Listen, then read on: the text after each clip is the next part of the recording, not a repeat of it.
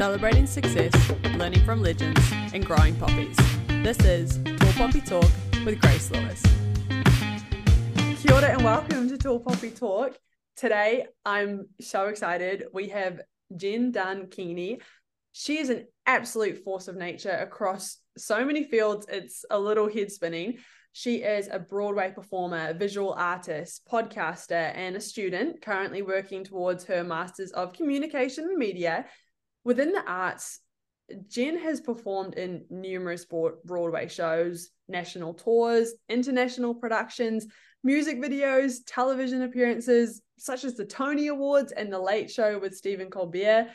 She is a skilled, extremely talented visual artist, and I was actually bewildered, Jenn, when I was reading that not only your ever-growing list of credits includes photographic retoucher, with some of your work gracing the pages of major global publications such as Vogue, W Magazine, Elle and Glamor. You have a podcast, you are a mum, you are a student of just life in general and contagiously enthusiastic, which I'm so excited about. So welcome to Tall Poppy Talk. First question is, where and how are you today? Oh my gosh, I'm so good. That was just cracking me up so much. You're like, how? And I'm like, because I'm tired. No. That's honest. That's an honest. That list is a very extensive, yes. But I guess I should warn the viewers, I don't do that all at the same time, although I can do several of those in one day. What is a typical day for you? Oh my gosh. Well, it kind of varies. I mean, when I'm in school, which we are on school break right now, we start back up next week. The day starts at 7:30, getting my two girls off to school, and that is probably one of the most chaotic parts of my day, actually.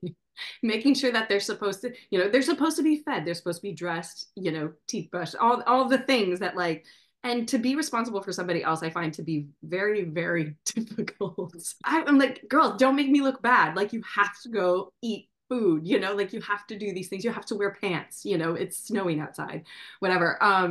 So I'm up at 7:30, and then by the time they leave, then it's cleaning up the chaos and then going and doing my schoolwork, which is a huge part of the day when I'm in school. Then there's another component of it. That's my physicality. I have to take care of my physical self. So that involves exercise, physical therapy sometimes, and preparing for whatever the day might entail for what comes later at night. But then, of course, I pick up my kids from school, 3:00. I'm getting their dinners. I'm doing all that stuff. And then I hop into my car at 5:00 and I drive to my Broadway show. And then I warm up and get dressed, put my makeup on, I do my show, I drive back home, catch up with my husband for an hour and a half. That's our catch up time together. And then it's back to sleep. I mean, that's a very typical, and to me, that's the very standard day. That's a very standard kind of day.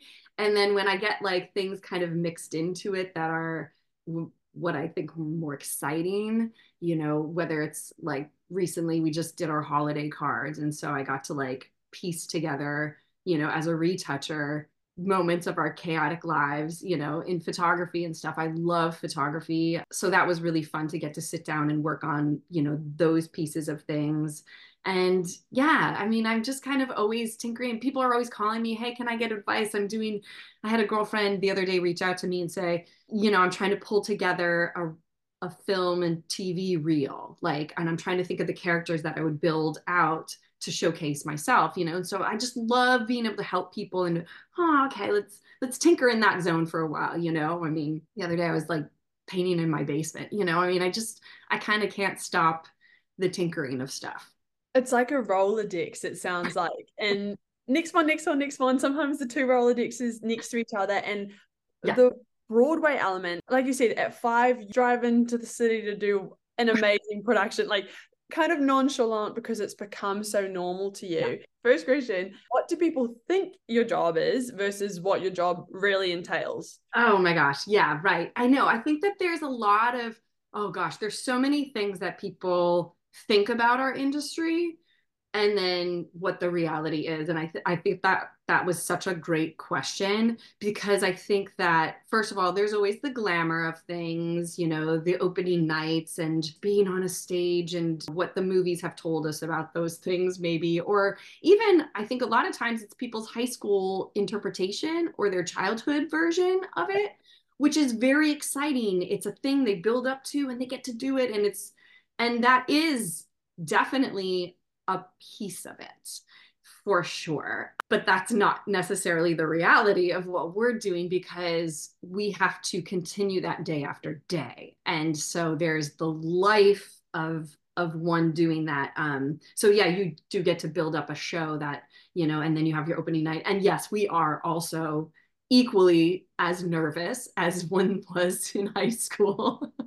But that's typically because they're making changes up until like 2 hours before we are on stage or something, you know. Yeah, I'll kind of go into like the structure of a show is like, you know, the audition. Well, okay, there's a whole nother thing. There's the audition process, which is really, really, I think, what kind of differentiates the amateur enjoyment of theater and then the professional realm, because you have to get the job, and getting the job is one of the hardest things to do. You are competing against hundreds. Like, I can recall when my number was like 423. You had to go through that process, and then it gets wheedled down, like where one day it's at 400 and the next day, you know, 2 days later, a week later, they say, we want you to come back, or they keep you later for that day, and they kind of break that down until there's like, you know, maybe 50 of you guys. Yeah. And then they kind of call you back like a week later, and then,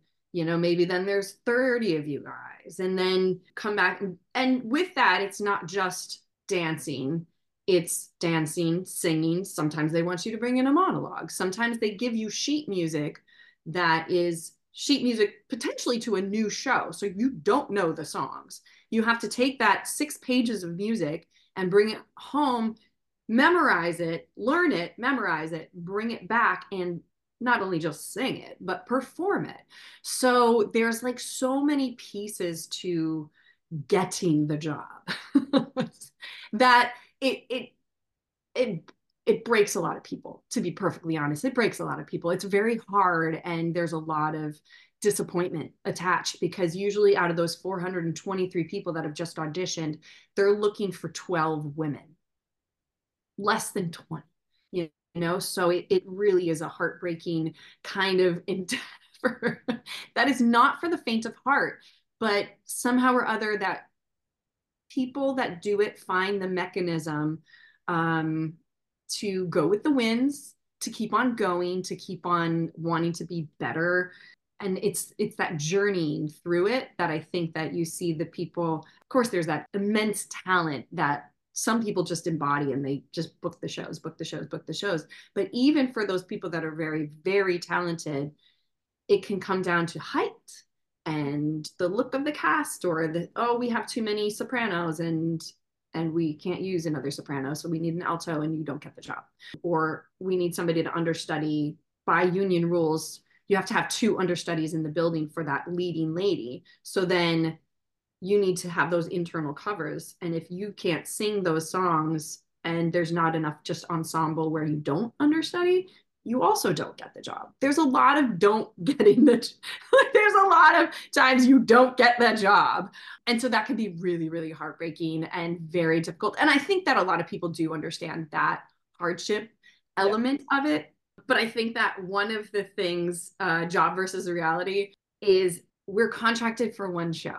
Like, when you get that job, it's a one show. Sometimes people think we're in a repertory company, and we just kind of like wander from show to show. Like, once you're in quote unquote Broadway, that like then I get to go to be in Hamilton, then I get to go be in Six, and then I join no, it doesn't. Like, you get hired for Lion King, you stay in Lion King is until the run of, and for ensemble members versus leads, you get a run a show contract. So as long as the show is open, you have that job. Lion King, for example, just celebrated 25 years, I think. So somebody potentially has a job for 25 years. if they so choose, and if they're not bought out of their contracts and stuff like that. Minutia. But Yeah. anyway, but yeah, we don't hop around and we don't have seasons. Like there's the, oh, do you have an off season? It's like, no, the show just runs. We're in New York City, tourist Mecca capital. Like we only have one day off a week. That's our schedule, is every week, one day off, and we don't have off seasons. So that's part of our gig and stuff like that. And so like over Christmas, it was like, oh, you get Christmas off. No, we have a show on Christmas. We had Christmas Eve off, but we had a show on Christmas. So those are like some of the things that are like job versus the reality. I am an ensemble member, but more specifically, I'm a swing. So a swing position, for those that don't know, ensemble members are the people that are in the background, but they're very vital to the storytelling of the show. So my contract is as an ensemble member, but more specifically as a swing, which is I cover 6 of those ensemble members. So I cover all of the women in the ensemble. So if anybody's sick, injured, on vacation, they're out of a leave of absence for whatever reason, typically I jump in, and that could be even in the middle of a show. I jump in for their part. And there's 2 of us that are at Chicago doing that and stuff. So we typically sit backstage, and then we're kind of ready to go, not necessarily in makeup, because they say, Jen, somebody twisted their ankle, we need you on. There's a moment where I have to switch out to get into their microphones and all that kind of stuff. But it's a very short window. I'm probably on stage in 5 minutes. Do my hair, put on my costume, put my shoes on, run. So what I like about being a swing is it's a little bit like an emergency room doctor. You're there for, like when things kind of go south, or you're just there to support other people. It can be hard. You have to know a lot of information, because if the show is, we'll say for round numbers, 2 hours long, I know 12 hours of show versus just the 2. So there's a lot of information that I have to hold in my brain, of knowing where to go, when to go there, who says what vocal line I sing. So there's a lot of organizational, components that come into being a swing, but I'm a Virgo, so it works out well. My immediate thought is you must have to know so intimately the details of every element of that show. I think 2011 was when I signed my contract. Yeah. But I think of it as me being there for 10 years, because I left on maternity leave to have my first daughter. So I left the show for a year, but they hold your job, like it's a leave of absence. So I was able to come back to my job. And then COVID happened. So we were out for, I think that was a year and a half. And then most recently I had hip surgery, which was fun. And I was out for 6 months. But yeah, I'm back, and I'll be leaving tonight at 5. But yeah, I've been part of Chicago for a long time, and I've had a long relationship with them even before I got the Broadway company, and doing different productions for them. And I love doing the show. There's some elements where people are like, oh, isn't she tired of doing that show? Isn't she tired of it? And I just kind of say, no, I mean, to be part of a Tony Award winning choreography written show, it's iconic. We all have different lines. The show has a lot of improvisation to it. So your creativity is getting utilized and worked often. Nobody ever asked Michael Phelps, like, aren't you tired of swimming the same 4 strokes? I think that's, once again, it kind of goes back to this idea of like the mastery of something, and really digging into the nuances of, for us, movement, storytelling, and vocal. And for Michael Phelps, it was his time, his speed, the quality to which he did that was a constant journey. And I think that those of us that really sit in those high performance spaces, we really recognize the value of that. Like, we don't question how many plies I can do in my lifetime, or I've done 80,000. I think that should be enough, and I'll stop now.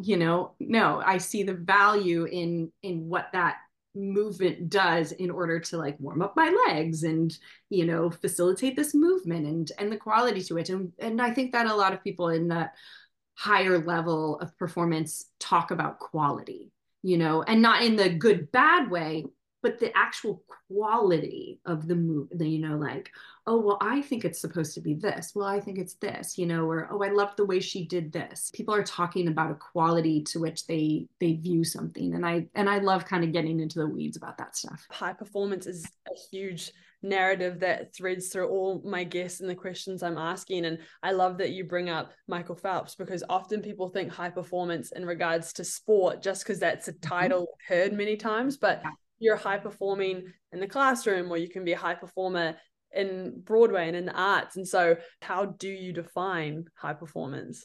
Yeah, I think that you're right. In other spheres, it's probably defined a little different, like in sports, people like to say the fastest or the highest or whatever. And in the arts, it's a little bit different. And with Broadway, it's more of a place that exists, because there's only, typically, Broadway shows are crafted in New York City. That's where the people come together to make these shows. That's where the most, the largest group of shows have been built.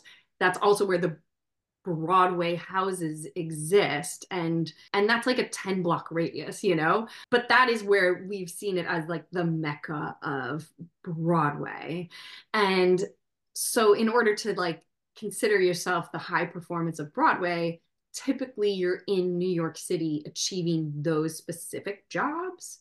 And that's not to say that they don't exist in other places. There's incredible dancers that are out in Los Angeles and internet, there's other theater that are happening in other cities. And a lot of times Broadway shows do out of town tryouts in other big cities before they land into Broadway. So there's, Toronto and Chicago and Seattle and stuff. They'll do a production out there, tinker with it a little bit, and then bring it to Broadway because, the reviews and everything, the reception of it, it's high stakes. But the auditions for these shows exist in New York City. And so that's what I think of, like, in terms of high performance, is competing amongst the best of the best in that realm. And for us, that's in New York City, competing to get those kinds of jobs and stuff like that. So you're really, I guess, like I said before, you're really competing against a lot of people. But at the end of the day, that even though there's a lot of people that start at the base of it, it quickly, within a day, goes down to a smaller number. And those are like the real high performance people that, like, you could probably build 4 solid casts of a show based on who's left in that group. But then they're going even more specific. Well, if we craft this and stuff.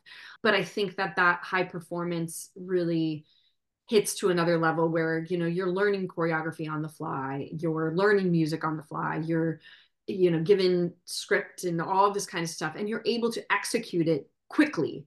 And I don't like to say quickly too much, because I think sometimes we have this churning that happens. How quick can you learn things? How quick, as opposed to, once again, a quality to which these people can do things. And I know it's getting harder and harder in the industry because people are learning choreography so fast and they have to execute it and turn it around so fast. Well, that's one skill set, but there's a different thing that can occur with artists that's quality. And sometimes that's at odds with itself. And so I think that's where the difference with an athlete versus an artist exists, because there's a certain quality to which I think gymnasts, ice skaters kind of get into that, like that muddy waters of like the execution of the artistic, and that's where the artists reside, is this quality to which they're giving this performance and they're executing something, and they're doing it so beautifully. Then it comes down to the director saying, I prefer this sound over this sound for our leading lady. I prefer this quality that they're giving instead of this person and stuff. Because when you're up in that high performance space, it's apples and oranges, it's subjective too. And that's something interesting, like with sport, to your point, if someone's the fastest, they are the fastest. So on the day, they're the most high performing. But with art, it's also subjective how it's received. So I might think someone's more high performing in this. And then something that I do think I found with rowing was there's sometimes just the boat feel and the chemistry between the people. You trust one another and you're in a rhythm and it moves faster. And so to your point of the directors or the casting agents must be thinking like, for some reason, Jenn and Alicia, there's just something going on there. And I've seen Chicago and I loved it. To your point, you could make 4 casts worth, but you have to think, okay, well, who's going to work the best together? And a big focus I have with this podcast is in New Zealand, it's called tall poppy syndrome. And I remember briefly talking to you about it, but essentially it's like imposter syndrome mixed, but it's internal and external. So maybe someone's at the casting and then they're looking over and you just do this amazingly impressive thing. And whether it's insecurity or whatever it might be, instead of pumping you up and being like, wow, go Jenn, there's a bit of jealousy. It goes like, I mean, yeah, that Playa was gorgeous, but look at her here. Like something needs to cut absolutely down. Mm-hmm. And so I would just love for you, please, to talk through your journey to a Broadway career and how you've interacted with absolutely all elements. I think, thank you so much for bringing that up too, because I think that that's like, you know, you see that on shows like certain kind of shows where they show girls and they're like throwing marbles and stuff like that, you know. And before, when you were talking about job versus reality, one thing that I failed to like mention was the kind of small community that exists, because, you know, you start to like I said, it's a 10-block radius, or I don't know if it's actually 10 blocks, but it's something like that. You know, it's a small space. Yeah. There's only so many shows running at a certain time. We typically have 1 degree of separation from us knowing somebody else in another show if we don't already know them. It becomes a very small community because, you know, your reputation also builds on itself and people start to hire you again. So you know people, and there's this wonderful community that can exist in our industry where we are each other's companions on those days, on those holidays, and all this kind of stuff. So there's that like warm, fuzzy element that can exist. However, you have to fight the competitive toxicity that can happen. Yeah. I've been recently, I listened to this podcast that was interviewing Simon Sinek, and him talking about the infinite game. I don't know if anybody's mentioned anything about this, but I was like, he's really onto something with this. Because in Broadway, when you're trying to get that job, it's a finite goal you're going for. I got to get that job because of a lot of reasons, but mostly because you need to like stop searching for a job, you know? And so you're really kind of just trying to win. And there's a lot of sizing up your competition and sizing up what other people are doing that might be better. And in those rooms and in that space, you can have a choice of how you want to be and how you want to take that on, you know, because you know you're getting looks that might be not so pleasant, but you're also getting reception from other people that are like, oh girl, that looks so good. And that builds up confidence. And I found myself I've worked with some really incredible women along the way that were the infinite minded, let's just say that. Very supportive, very encouraging.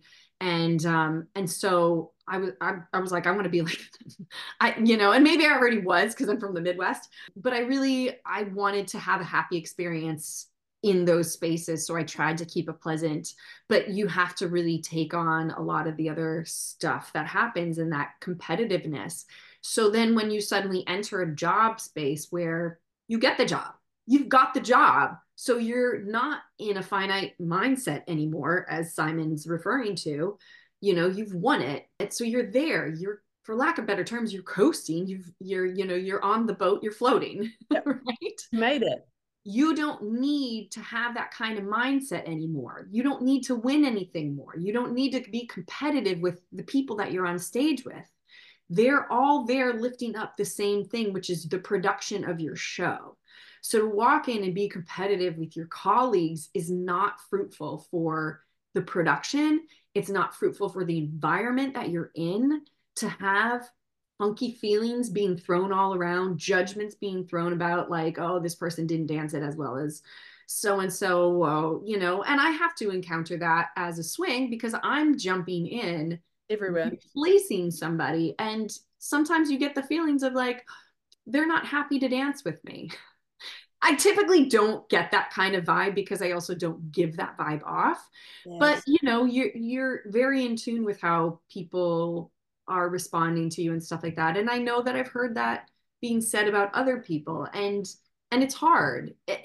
Sometimes it might be warranted. Maybe they are a little bit more difficult to partner. Maybe they're a little on the wrong spot all the time and they're not being aware, which brings in a whole nother topic of like just people being aware of each other. I think we've lost a bit of sense of awareness for others.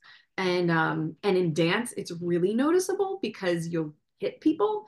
But I think in just in general in society, we need to be more conscientious of this, of like, am I accidentally hitting people and I'm not even realizing because I'm so unaware of them? That's the same though, that 10 block radius you speak about, like coming from New Zealand and then going into New York. Like, it's when I go back to New Zealand, people are making eye contact on the street and I'm like, whoa, we don't look at each other. Like, and because in New York you find like if you're walking down the street and someone looks at you for too long, you like grab your bag. You're like, are they about to try my the product of the environment? But then in the same place, when I walk into buildings, like I've done stuff with the Barrow Group, which is an awesome like acting school, improv stuff. And once you get inside, it's, to your point, I really love that word of the infinite mindset of like people are so focused on their own success that someone else's is not a threat to theirs. There's so much to be gained if we have that infinite mindset and actually partner up with those people otherwise bumping into. Absolutely, because you just don't know where all of those things lead. I mean, short term, they lead to a happier life. They lead to a happier existence because you're getting along with people, and it doesn't need to be that hard. It doesn't really need to be that much of a struggle. Like, gosh, as artists, we struggle so much anyway just to get the job.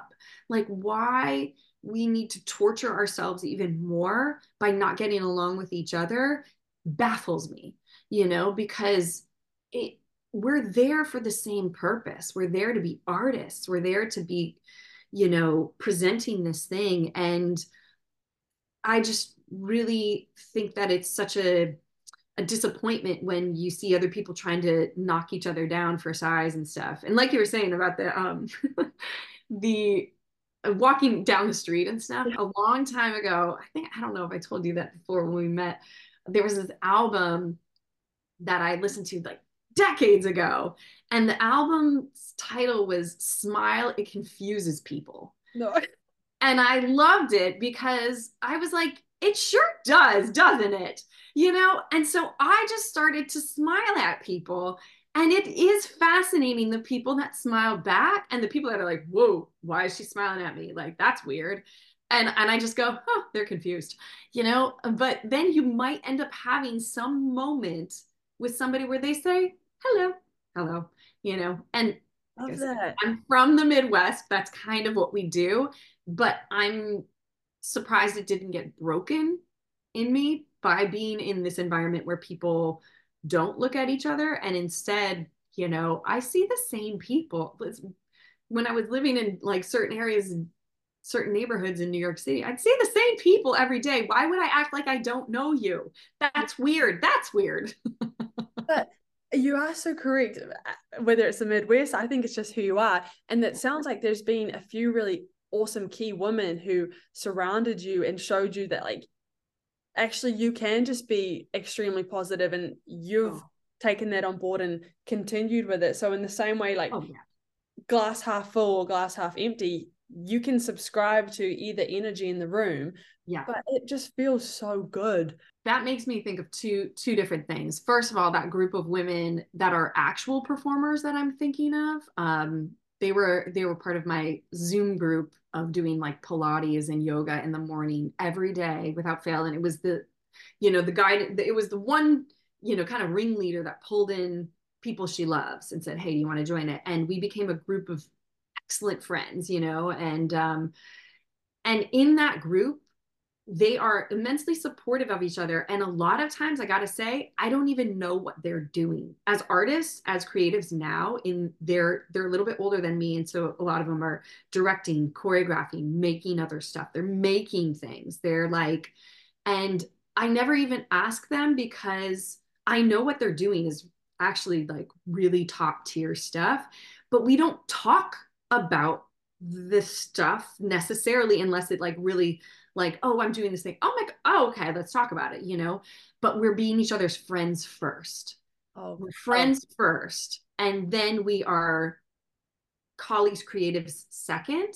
And that was something that was really wild for me to be a participant in and be a friend of and be in that group of, because I'm telling you, Grace, these ladies have been on awards shows. They've done stuff. They are not small potatoes people. And that's not to just, oh God, that sounds so rude. no. It's not to dismiss the other stuff. I'm just saying that like they know their worth, and by them also supporting each other through the years, I think that has only supported the things that they've grown into and making them get to the spaces they have because they aren't kicked down or whatever. I don't know. Yeah, they're not being chopped down. And also, if you have people in your corner who authentically back you, then like you say, they're achieving these crazy things because the people giving them advice, they trust to have their best interests. People aren't,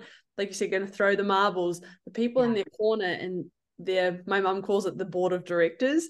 So your own That's great. I love that. right? Your own personal board of directors, you go to them, and the same way you want a production to be successful, you want each other to be successful when you have that strong network. One other thing that I think is worth mentioning is when I was younger, I played soccer. And I think that lent itself a lot to that mindset that I grew with, because that is a team sport. There's no way you get where you go without. And had I not taken that break from dancing, I literally quit dancing to go play soccer. And I met my lifelong friends that were like, you know, I had a very, very, very small wedding, and half of that wedding was these ladies that were from my soccer team. I think that was my initial board of directors, to your like point. They were my initial like, where am I at in this world kind of thing. They would always ground me. And I think it's that team playing mindset and, you know, the togetherness and stuff like that. And I really thought it was important to carry that through. And so when I found these other ladies that were performers, that, you know, performers, directors, choreographers and stuff, that became part of my next, you know, my other board of directors group, I think that like that helped. I recognized them. I recognized what they were doing was they were there supporting as a team, as opposed to individualizing themselves and just kind of hoping for the best on their own. I think there is something in humans that want to be connected. We want to be connected and we want to be together. So us kind of breaking at something that's so natural in us in order to just survive, I think says a lot about what the society we're building to. Like we shouldn't have to be that way. Something you did touch upon a little bit before we even started is you're doing so many things. And so what drew you to be like, you know what? I'm not busy enough. I want to do this. Tell me about that. Well, okay. Gosh. I've always been a bit of an academic. Like I was told very long ago in high school or even younger, like whatever you do, just don't become a dancer. So first rule of thumb, never tell your kids not to do it. They're going to do it. No, that's not necessarily true. But, you know, my dad knew the life. His brother was a professional ballet dancer. So he knew the life, he knew the hardship. So that's why he was just trying to protect me. Because of that, I was always very academically minded.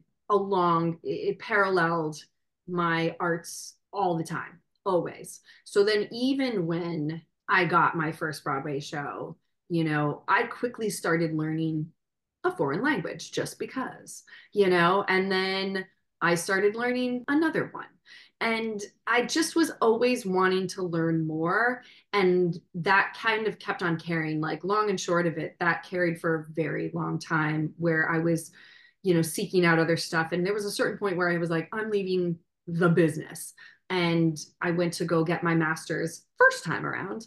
And I could tell, like, right when I got in there, it wasn't the right fit. But it's funny that the theme of what I was trying to do back then is exactly the same thing I'm trying to do right now.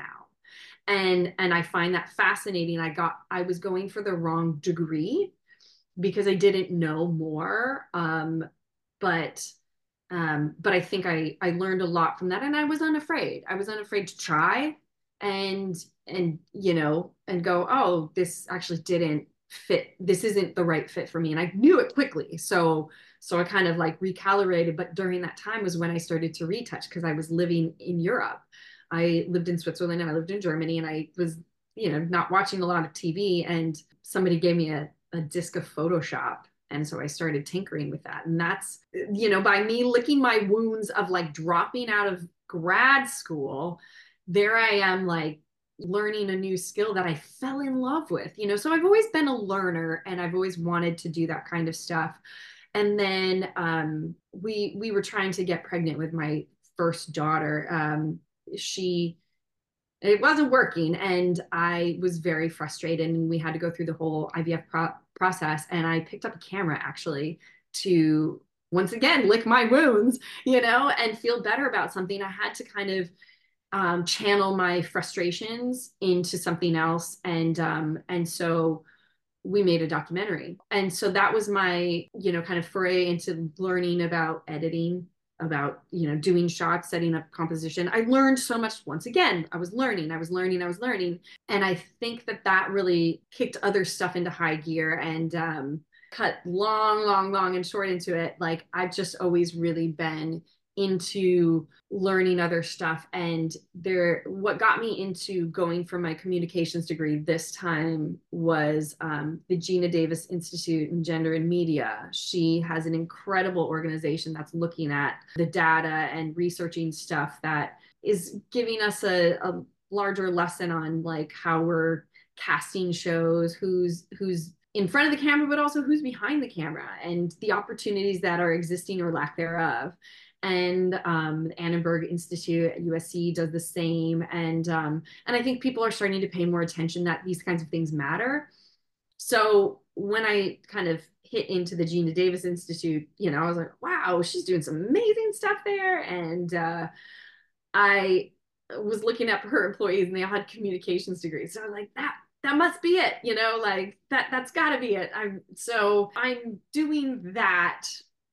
But I'm discovering as I keep on going on through this degree, it's opening up other channels of what is important to me. So it's not just one particular sector that might be. I think that I want to contribute to like a larger purpose, for society, and have more impact in whatever way that is. This is something that like it all kind of puts all, because I get very confused, like, where am I going? What does it all mean? But as an artistic person, there is no finish line, and there is no way to shut it off. I cannot stop this person inside of me from always creating something more. And so what I'm trying to do is piece my desire for impact with this artistic self. And I think that storytelling is an incredible vessel for telling stories about society, lessons we've learned, lessons that are still to be learned. I think there is that cerebral part of us that like, we want to think we're doing, we're reading up and we're educated and all this kind of stuff. But I think some of those big lessons are also coming from media, television, film, music. We are touched because of these other things. And I think that goes back to, that's been done for thousands of years, the way that we impart what there is to learn in our world and stuff. And so I want to be a participant in that. And I'm trying to refine the how, because my how keeps on changing, and how I contribute to this world keeps on changing. And as I have young children now, it's obviously like for a future that I will not be here for, that I want to help. That is so well said and so beautiful. And thank you. And I really appreciate the honesty and like the how keeps changing and the why and the when and all of those elements. But it's like when you have itchy feet, you just keep moving and you're afraid of it. And one phrase you said that like struck with me is the whole like learning from lessons, learning from other people's lessons. And that's, I think, the huge part of dialogue and conversation. Learning from legends is what I'm trying to do with this podcast, because there are going to be people, especially a lot of my listeners from New Zealand, who are like, how do you get on Broadway? What's that like? Like, where do you go? And so just to hear all of that is such a cool story that, yeah, you could probably research if you did some Googling and this and that, but to hear the personal experience now, whenever someone watches a show, they'll be like, oh, they're looking in the ensemble for like the swing and this and that, to know more and just to know more for the sake of knowing more. We talked about curiosity. Yes. I don't need or want to become a Broadway ensemble swing, but I love knowing about it. Like, that's so cool. So yeah, we were talking about that right before we started recording, about our like our leaning in, our curiosities for other stuff. And I guess if I could, well, there's lots of things I would want to like give to other people. Like if you could give one gift to a person, there's lots of gifts that are, really valuable, like being kind to other people, of course. But curiosity is something that I think is a really special and important thing for people to keep on working with and working towards and not losing. Don't lose your curiosity, because, there's this idea that we kind of, we learn, we go, we grow, and we retire and we drop off, or something. And I just think, no. Even my mom, she's like, was an amazing homemaker mom. She was a constant creative, always creative. She was the one that played the piano. She had the music going in the house, but she also was constantly doing stuff and tinkering stuff. And I think that there was a lot of, artistry in her that just was like always going, And my dad, he was like this guy that just couldn't stop. He's the one with his feet going. Da, da, da, da, da, da. He was a pilot, but the second he retired, he couldn't handle it. And so he learned how to fly a hot air balloon. I mean, like, that is that guy, he's that guy that just can't stop. And I recognize these pieces of my parents within me. And I don't have all the pieces of each one of them, but I have these little pieces that I go, oh, I see, and if it's me, then I have to learn how to handle myself. And what do I do with all of this? But, trying to do it for good is something that is of value for me right now. I love that. And I laugh too, because I had one guest, his phrase, and I'm forgetting who it was, but it stuck with me, was, if he's bitten off more than he could chew faster. And I just, it's a piece of information you would like, just chew faster. Sign off question. If you had to have just one meal for the rest of your life, breakfast, lunch, and dinner, what is it going to be?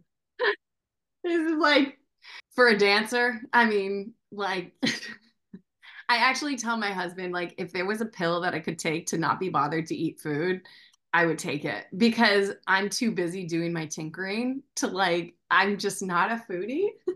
I will say, if there is a food, I mean, pizza's always a go-to, because like it fills you up and it's like really, oh, actually I like salad too. Is there something that we didn't talk about, we didn't discuss, that you feel like? I think that more than anything, I think for some people, there is no finish line, there's no finish line for some of us. And that, I think, can be a little maybe frustrating for some other people. Can't you just relax? And I can't, because that's who I am. Like, especially as an artistic person, I think that there's a part of me that even when I finish one thing, my brain is stimulated by something else.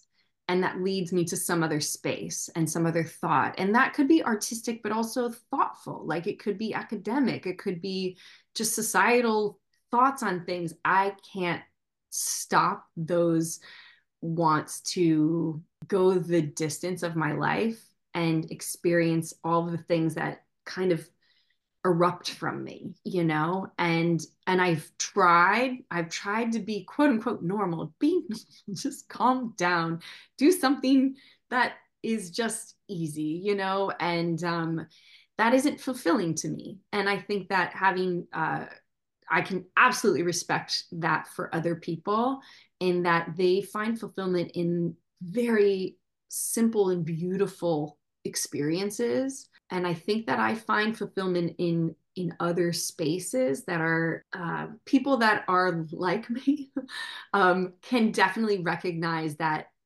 there's that Sarah Lewis wrote this book called The Rise, and it's about creativity and the gift of failure and the search for mastery. And she talks about this idea of mastery versus success. And I think that there's something that really radiates with me in that it's this, like, just wanting to hit all the corners of what is beautiful in this particular thing, and spending time. I'm not a fast, it's like slow and methodical kinds of things and stuff. And so I think because each time I do one of those things, it erupts into a new idea and a new thought that it won't really stop. And so for me, life is this continuum of experiencing things and having it evolve and like figuring out the hows and the whys and stuff like that. And maybe that's not healthy, but I think for me, it's wonderful and it's unique.